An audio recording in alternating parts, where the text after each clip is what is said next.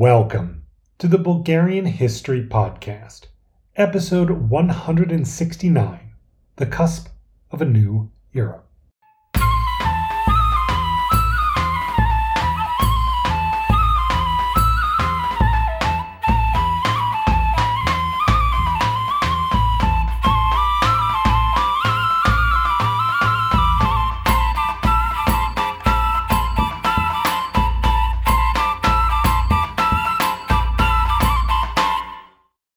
Now, first I want to thank our most recent patron, Emil Lavchiev, I think I got that right. Thank you so much, Emil. And also then a quick note, I will be around Washington, D.C. and Asheville, North Carolina from September 15th to the 30th. So any listeners around those areas who want to meet up, get in touch with me. You can, write the podcast. You can find contact details on the website, a couple different ways, but it'd be nice to see some of you. And with all that, let's begin. Season 8, which I'm calling The Calm Before the Storm. Now, the idea right now is for this season to cover, 1896, where we begin today, all the way through to the beginning of the First Balkan War, spoiler alert, in 1912. So, just to some context, we're starting a brand new season, and that is what it intends to cover. Now, last time, you heard a special episode which dove into many of the challenges faced by Bulgaria's Muslims during the previous season, basically 1879 until 1896. Before that, we summarized Season 7 from the end of the Russo-Turkish War through the difficult reign of Alexander Battenberg and ultimately to the rise of Ferdinand and Stefan Stambolov before culminating in Stambolov's assassination and Ferdinand's formal recognition. So that's where we begin. It's 1896. Stefan Stambolov is dead, and the country is ruled by Konstantin Stoilov. However, Ferdinand is still the premier political power in the country.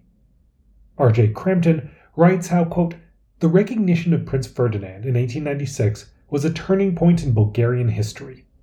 The constitutional preoccupation of the first years of statehood and the insecurity caused by non-recognition could now be set aside. Order and stability, it seemed, had been achieved, and Bulgaria could now progress to economic restructuring and the pursuit of its foreign policy objectives. But the stability of the late 1890s was apparent rather than real and had been bought at considerable cost." End quote. Now, that last sentence is a little bit of a preview, but now I want to start by laying out in detail where Bulgaria is at this moment before diving into the narrative. So here we go. As I've mentioned before, Stoilov's government largely left foreign policy to Ferdinand, besides choosing to support the Macedonian revolutionaries, which they were more pushing. And instead, they focused on internal affairs. One major focus was encouraging industry.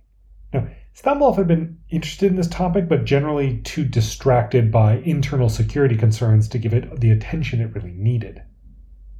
I've previously mentioned how difficult this was, as making Bulgarian industry economically competitive relative to industrial giants like Germany and the UK was a very tall order. It was just incredibly difficult to get domestically produced industrial goods to compete with cheaper European imports. But the Stoilov government was trying. Back in 1894, it had provided domestic loans to industrial firms, and in 1897, it will decide that all Bulgarian government officials have to wear clothes and shoes produced in Bulgaria.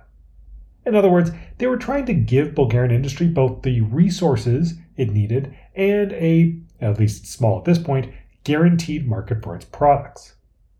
But now that Ferdinand was recognized, Stoilov was able to increase import duties, something that the Europeans obviously didn't like, but basically he couldn't do before because they needed to have the Europeans happy with Bulgaria to get them to recognize Ferdinand, but now that all that was done, he could afford to annoy them a little. Obviously, this new policy meant that those cheap imports from Europe were going to get less cheap, which, good for Bulgarian industrialists, but would undoubtedly hurt the quality of life of the average Bulgarian who enjoyed those cheaper products. It's always a kind of economic back and forth with that. But it was hoped that these new import duties would protect local industry from competition and help it develop. Anyone who's really studied developmental economics has heard this kind of path about 1,000,000 times. But, I'm not going to give any spoilers and let you know how it turned out, but just the economists out there are like, yeah, we know. This is what they always do. So we're still a long way from knowing whether this policy will pay off. On a side note, though, there was an interesting side effect from these policies, in that small-scale handicrafts, one of Bulgaria's main economic industries during the Ottoman era, was hit from both sides. The industry was damaged by those cheap imports, obviously, but it was also now really ignored by the government, which was totally focused on larger-scale domestic producers. So, to me, they were like the real proper losers of this area. Nobody wanted to really support the handicrafts industry, so they just got it from all sides. Crampton writes how, back in 1893, women in Sopot had actually set imported cloth on fire and then attacked the home of the man who imported them, showing how a lot of people felt about, people in the small-scale kind of handicrafts industry felt about imports. Crampton then shows how, in 1880, Gabrovo had 70 such workshops that were making lace, but, jumping into the future, by 1900 this would be down to just 23, and Gabrovo was one of the more successful areas in maintaining small-scale industry. So that gives an idea of just how much these handicrafts were damaged by the shifting economic conditions, let's say, of this era. Samokov, for example, had been a thriving town that provided cloth for the Ottoman army, but by the late 19th century it was a shadow of its former self, having failed to find alternative markets for its cloth and metalworking shops. So this gives you an idea, right? Some towns were just utterly devastated. We talked about this before, by basically becoming independent from the Ottomans and losing a lot of those markets. But, the economic conditions since independence have added on to that and really compounded those kind of economic shocks and the difficulties of having so many, small-scale Bulgarian producers try to shift what they're doing to match the brand new kind of economic, political, and social conditions that they're finding themselves in. Another interesting story from Crampton tells about how a combination of changes in fashion, abandoning traditional belts for Western-style belts, cheaper imports, and a decline in brigandage also combined to hurt Bulgaria's domestic knife-making industry, noting that, quote, the adoption of Western-style belts meant that anyone attempting to carry the old-style large knife would not be able to keep his trousers in a socially acceptable position, end quote. Now, I just thought that was a rather amusing way to frame some of these economic changes, but there you have it. Belts were hurting the Bulgarian knife industry. In addition, workers of precious metals, who had previously sold most of their wares to wealthy Turks in Bulgaria, were in a bit of a pickle because most of the wealthy Turks, as we've seen, left Bulgaria after 1897. Makers of traditional slippers also lost their customer base as they largely sold to Bulgaria's Muslims. Throughout Bulgaria, the combination of cheap Western imports, the growing popularity of Western-style, everything from furniture to clothes, and the migration of so many Muslims out of Bulgaria, as well as new borders being drawn which disrupted old economic and social patterns, the new border with Romania, the new border with Serbia, a lot of this disrupted old economic patterns. And all this really came together to completely remake the Bulgarian economic landscape by the late 19th century. Such that by now, by the mid to late 1890s, Bulgaria was a completely different economic place than it had been. Still, there were some benefits. By the mid-1890s, Bulgaria did have 29 breweries, so beer was widely available for the first time, something noted by many European travelers in Bulgaria. But there you have it. But what about agriculture? Again, recapping a bit, but during the Ottoman era, large Turkish landowners owned much of the land. Now you finally know what landowners do. You're welcome. But after 1879, many of those landowners were forced or pressured or chose, some combination, to leave Bulgaria, and much of their land was subsequently divided up between Bulgarian peasants, who then became small landowners themselves. Sounds great, right? Well, this did not solve the challenges faced by many of these peasants. Those small plots of land were subsequently repeatedly subdivided through inheritance, right? So a farmer had 2 or 3 or 4 sons, and each of them got an equal portion of his land. And so every generation saw the farms get smaller and smaller. And smaller farms tend to be less productive. In general, larger farms are more productive, well, for a whole bunch of reasons we'll get into with the rise of the agrarians, but in the same way that if you wanted to make cars or make most products on a really small scale, you're not going to have the economies of scale. It's going to be much harder and much more expensive. So, Bulgarian peasants, yes, they own their land to a greater extent than ever before. However, that's not helping them much. They're still in a pretty difficult position.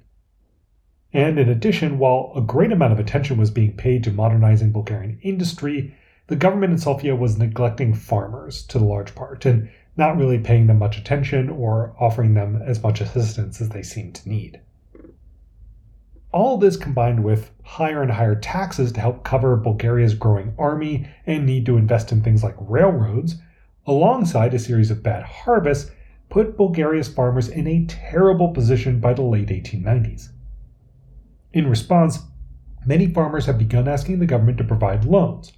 Most farmers take out loans to buy what they need to sow their harvest at the beginning of the harvest season and then pay them off when the harvest comes in. Hopefully, they have a good enough interest rate that they can still make a profit. But, just to put this in context of how, small-scale farming tends to work. Farmers also ask the government to guarantee low prices for some basic consumer goods they would need, like soap. And in general, though, they haven't gotten this assistance yet, and peasants are just feeling squeezed by poor crop yields and rising consumer prices, as well as a lack of access to good quality loans. Now, at this point, there isn't yet a powerful agrarian party, but, spoiler alert, all this discontent is certainly laying the groundwork for one. I'll also quickly note that about this time, tobacco has begun to replace wool and wheat as Bulgaria's main export crop because it fetches a far higher value for its weight and therefore is good for transportation costs. This is something that has played an interesting role in the history of the U.S. as well, and how the U.S. ended up with a whole bunch more whiskey than it ever had before. I did an episode for a podcast about that a long time ago. But basically, when you're a farmer and your roads, your infrastructure is bad, then a huge part of the cost of what you do is transporting it to market. And when transportation costs become a huge part of what you have to pay for, then finding crops that are more valuable per each kilo becomes extremely important. So that's in large part what is really pushing many Bulgarians towards becoming tobacco producers. And while we're not there yet, another spoiler alert, one day Bulgaria will become the leading tobacco producer in all of Europe. So those foundations are really being laid at this time. Another quick interesting note from Crampton, when peasants did manage to earn some money, they had a good season, good crop yield. In general, instead of investing it back into their farms and making their farms more productive by investing in machinery or something, they tended to use that money to become small-scale moneylenders. This gets back to the issue I just mentioned, where peasants in Bulgaria did not have access to good quality credit at reasonable interest rates. Basically, because European banks would not lend in Bulgaria, and so there wasn't a lot of competition, and as a result, the people who would lend money charged very high interest rates. As a result, if you were a peasant or really anyone and had some extra cash, you could get a much better return on your cash by lending it out at high interest rates, rather than investing it in something productive. And, it doesn't take an economist or a genius to imagine that this kind of whole phenomenon is not great for the economy or society as a whole, right? It's leaving everyday people in the position where if they need to borrow money, they can only do so at very, very bad conditions. And it means that few people are investing in kind of improving the economy and instead are just sort of exploiting their friends and neighbors and such to make a high profit. So, not a great situation. Now, what about foreign policy? Where are we at this moment? I've spoken before about how Russia, Germany, and Austria-Hungary had previously formed that Three Emperors Alliance, but how their interests had subsequently diverged and that alliance largely fell apart. In particular, Russia and Austria-Hungary had begun to have competing interests in the Balkans, where, for example, Serbia and its government and monarchy were both trying to decide whether they should align more with Austria-Hungary or with Russia. However, Bulgaria's new policy in Macedonia was by now bringing Russia and Austria-Hungary back together. Basically, both states were distracted, Russia by expansion in the Far East, and Austria-Hungary by internal challenges, and as a result, both of them wanted the Balkans to remain quiet for now. And, well, Bulgaria was doing the opposite, so both of them were not too happy. So, Glenny describes the situation around this time, writing, quote, "After the fall of Stambul, the Macedonian Chetas roamed around Sofia and other cities with impunity, bribing, intimidating, extorting, and shooting. All refugees were expected to contribute a monthly sum of 100 leva to the cause. Those who refused could expect a visit at 4 o'clock in the morning from some burly compatriots." End quote. So, although so far the attempts at revolution in Macedonia have failed completely, Macedonian revolutionary organizations are only growing in strength and influence within Bulgaria and are helping to foster a culture of criminality and corruption. Of course, the longer-term impact and legacy of this remains to be seen, and later in this episode I'll go into a lot more detail about what's happening with the Macedonian revolutionaries, but on the ground in places like Sofia, that's how it's impacting things. Another interesting challenge coming into its own at this period is the nature of the professionals actually running Bulgaria. Remember that in the early days, Bulgaria faced a huge challenge in finding lawmakers and officials of all kinds with relevant experience to help run the new country. However, soon, groups filled with more and more and more of these professionals as schools produced a huge glut of them. But a new trend developed with the downfall of Stambulov. As Stoilov, you'll recall, fired basically everyone connected with Stambulov at every level of government and replaced them with new people, often with far less experience. So, this marked the beginning of a new trend, where new governments will replace every position they can with loyal supporters, whether those are partisan positions or meritocratic ones. This, again, I think is a very common practice in the United States at this time. It's known as patronage, and it's kind of a core part of the kind of corruption that is occurring in the Gilded Age in the US in this era, and, well, it's coming to Bulgaria as well. But in Bulgaria, it's known as partizanstvo, so kind of partisanship, some as a rough translation. Now, this trend accompanies another interesting one. I mentioned before that Bulgaria's new set of schools and universities were producing a very large number of lawyers and similar professionals, far in excess of what Bulgaria really needed at this time. So, although each political party now needed to be ready to staff an entire government, basically if they ever won an election, somehow there were still too many educated graduates for the amount of available jobs that were kind of appropriate for them. Crampton summarizes the results of this, writing, quote, "This unemployed intelligentsia tended to drift towards opposition groups, who promised them jobs when that group was included in government. Parties thus became less and less organizations dedicated to the pursuit of political principles than mechanisms for satisfying a lust for office." End quote. Now, anyone familiar with Bulgarian politics today will probably recognize this phenomenon. But Crampton goes on, writing, quote, "This aspect of partizanstvo also encouraged the splintering of parties. If there were 10 rather than 3 opposition parties, there were 10 rather than 3 groups offering the prospect of high office. Whereas in the 1880s, the liberals had split over constitutional issues, and in 1886, Stambulov had formed the National Liberal Party to distinguish himself from the pro-Russian liberal groups. In later years, splits in all parties were to occur over trivial issues or over personalities. And the more parties there were, the easier it was for the executive to play one off against the others." End quote. And, well, that is what Ferdinand has by now learned to do. Because the ministries of war and foreign affairs were effectively under his control, all he really had to do was have those 2 ministers resign, and this would effectively force the government to resign itself and trigger new elections.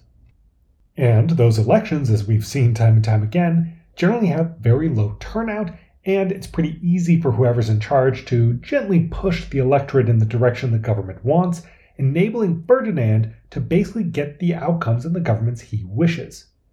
So, we're in an ironic position where, yes, ostensibly Bulgaria is a democracy, but really it gets the government not that the people want, it gets the government that Ferdinand wants, which again plays into that phenomenon that we kind of talked about in some previous episodes, where a lot of average Bulgarians feel like, what's the point in participating in the political process when, the prince, the elites, whoever, are just going to do whatever they want to do anyways. This is undoubtedly fueling that mindset. Now, Crampton points out the irony of Ferdinand's level of control here, writing, quote, "In 1881, Alexander had engineered a coup and given himself powers he failed to use. Ferdinand simply operated the existing systems to construct his personal rule." End quote. So Alexander was always so upset that the Constitution didn't give him enough power. Ferdinand realized that actually he could have pretty near absolute power within the Constitution just fine. Now, it's at this point we pick back up in early 1896. At the beginning of the year, Ferdinand was officially recognized by the Ottoman Sultan as Prince of Bulgaria and Governor of Eastern Rumelia. The two were still technically distinct entities, although in practice not at all. In March, the monarch arrived in Constantinople in person to meet the Sultan, who, remember, was still technically his sovereign. Abdul Hamid II pulled out all the stops, greeting Ferdinand in a grand manner and awarding him a palace filled with custom furniture bearing his royal seal. The highest decoration in the empire was also given to him, and, much to his liking, a new uniform, as Ferdinand was made an honorary field marshal of the Ottoman army. Now, to be honest, I found that last one quite interesting, as I never would have guessed that Ferdinand was once technically an Ottoman field marshal, but there you have it.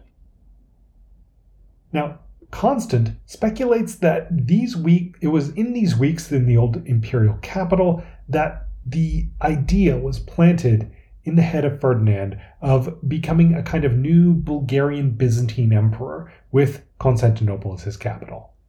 He even asked the Sultan to allow him to enter the Hagia Sophia alone, and when he was in there, he nudged a carpet to the side and placed his feet on the floor, where he believed Byzantine emperors had once done so, and had a kind of very moving moment that he wrote about later. Now, after all this, Ferdinand embarked on a trip to several European capitals to meet the great powers who had just recognized him, although he avoided Vienna as he was worried his son's conversion to Orthodoxy would make him unwelcome in the deeply Catholic Austrian capital, and he was correct. Constant notes with some amusement that just as the Russians had felt betrayed by Bulgaria for taking a Catholic ruler, the Austrians now felt betrayed that the dynasty had moved to Orthodoxy, although Ferdinand was still Catholic, but, his son in the heir. Blah, blah, blah. Now, the Kaiser of Germany was trying to convince the Austrians to calm down and let politics dictate their kind of policy towards Bulgaria, rather than religiously fueled emotions, himself being pretty annoyed that Austria had worked for so many years to get Ferdinand recognized by Russia, and that basically allowing the son and heir to convert to Orthodoxy was the only way that was going to happen. And yet, here is Austria absolutely furious that this thing that they wanted to happen happened the only way it could. So, yeah, Kaiser Wilhelm is just rolling his eyes at the Austrians. I mean, after all, Bulgaria was at this moment very ready to collaborate closely with the Austrians and was led by an Austrian itself. So, Bulgaria could have been a logical kind of ally for Austria in the Balkans. But the Austrians were rejecting Bulgaria because of this religious issue, which, well, if you look at it from the perspective of German kind of realpolitik, is all rather insane. So the German chancellor basically argued, I think quite rightfully, that Austria was angry that Ferdinand had done something which they perceived as moving towards Russia, right, converting the son to Orthodoxy, and Austria was responding by basically shutting them out and pushing them even further towards St. Petersburg, which again, from the perspective of realpolitik, is all a rather insane way to run your foreign policy. But if relations with Austria remained bad, Ferdinand was warmly welcomed in St. Petersburg and afterwards in Paris. Things also went okay when he visited Berlin, though Ferdinand felt somewhat slighted by not getting treated as well as in other capitals. But, well, there you have it. In May, the prince finally returned to Sofia and was soon joined by his wife, who you'll recall ran off to France in protest of the crown's prince's conversion, blah, blah, blah. But, well, it seems Ferdinand's mother had convinced her to return and kind of patch things up with Ferdinand, though she was still far from happy with him. Soon, Ferdinand received an invitation to Tsar Nicholas's coronation in St. Petersburg and was delighted to finally be treated as a regular sovereign on such an august occasion. However, this moment also planted another idea in his head, according to Stephen Constant. Because Ferdinand was still technically an Ottoman vassal, at the ceremony he was placed next to the Khan of Khiva and the Emir of Bukhara. Constant writes how, quote, "It lumped him, a descendant of Louis XIV, to the malicious delight of the Russian court, together with the moth-eaten puppet rulers of two Central Asiatic states which had only recently been absorbed into the Russian Empire." End quote. Thus, it seems that Ferdinand was by now more determined than ever to find a way out of Bulgaria's vassal status so he could finally be treated as an equal on the European stage. But while Ferdinand was abroad, matters at home continued unabated. Back at the end of 1895, the Supreme Macedonian Committee had met to resolve some internal issues, mostly regarding people taking actions without following rules on who they should inform about them, yada yada yada. And so the committee was trying to kind of rework itself. Now, this committee now gained the nickname which we'll basically know it by from here on out, the Supremists, because they viewed themselves as the supreme kind of Macedonian committee and that all other Macedonian revolutionaries should all be underneath them and they should be at the top of that pyramid. Now, they also decided, at least for now, against any further armed action in Macedonia, and to instead focus on raising money and establishing themselves as that kind of supreme committee in the wider Balkan region. Perry, in his book on the Macedonian revolutionary movements, writes how, quote, "For their part, the Supreme Macedonian Committee leaders, once elected, did not pay great attention to the wishes of their membership, but instead acted autonomously, apparently expecting the rank and file to rally around them whenever called upon to do so. Thus, the Supreme Macedonian Committee was in reality two ineffectually linked segments, the local and regional groups, which were occupied with provincial matters, and the center, which, while not reflecting the will of the provinces necessarily, was nevertheless the policy-making body." End quote. So, that's kind of what's happening with the supremacists. They're increasingly disconnected between the local chapters and the main committee in Sofia, and they're trying to kind of reform themselves and focus on building up their strength. However, there was still a radical segment intent on using violence, and in the spring of 1896, the supremacists were only just able to placate these factions within their own organization by forming a kind of general staff designed to solely focus on military elements of their mission to liberate Macedonia. However, there was still a divide between the supremacists and the Macedonian Revolutionary Organization, the MRO. The supremacists, as you'll recall, had career military men in their ranks, and basically those military men doubted the ability of peasants to sustain a revolution and liberate Macedonia, while the MRO, by contrast, were deeply committed ideologues who were passionate about the idea, the concept of a peasant-driven revolution. So the supremacists are more the kind of practical ones, right? They're the military guys, and the MRO are the ideological ones.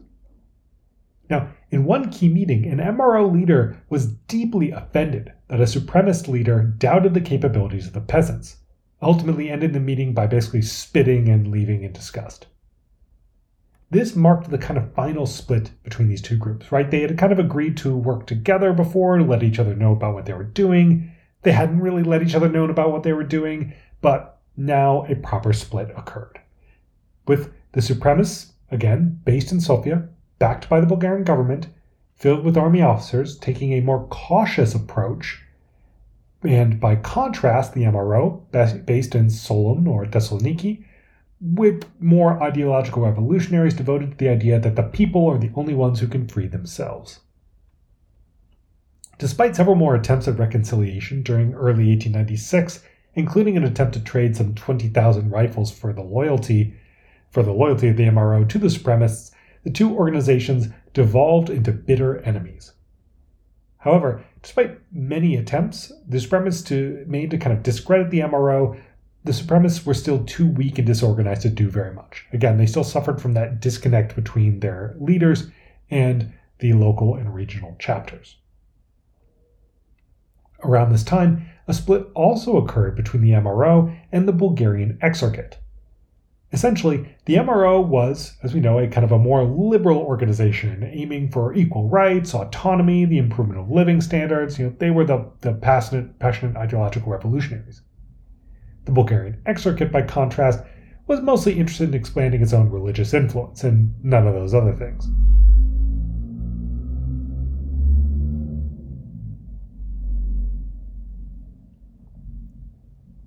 The Exarchate, by contrast, was only really interested in expanding its own influence and none of those other things. As a result, a split occurred in the educated population of the region. Many of the teachers at Exarchate schools sided with the MRO, while the Exarchate worried that the MRO were basically socialists and atheists who would spread such ideas among the peasantries, and so they were very skeptical, even conducting purges of MRO sympathizers in their schools from time to time. Then there were the wealthier and more conservative people in Macedonia who also generally sided with the church, sharing the belief that the MRO's activities would basically hurt their businesses. All of this further created a rift between MRO sympathizers and Bulgaria as a whole, as more and more MRO members viewed the Exarchate as an extension of the Bulgarian state that was trying to suppress them. And of course, they connected the supremacists with the Bulgarian state. So all this is kind of further deepening these divisions. But the divisions over Macedonia don't even stop there. While he was in Constantinople being recognized, Ferdinand had received an offer from the Sultan to further increase Exarchate influence in Macedonia in return for suppressing any armed incursions. So, basically the old Stambulov policy. Now, while Prince Ferdinand felt that this was a great deal, Stoilov and the supremacists were outraged at the suggestion, instead insisting that Ferdinand must demand autonomy for Macedonia and not accept any compromises.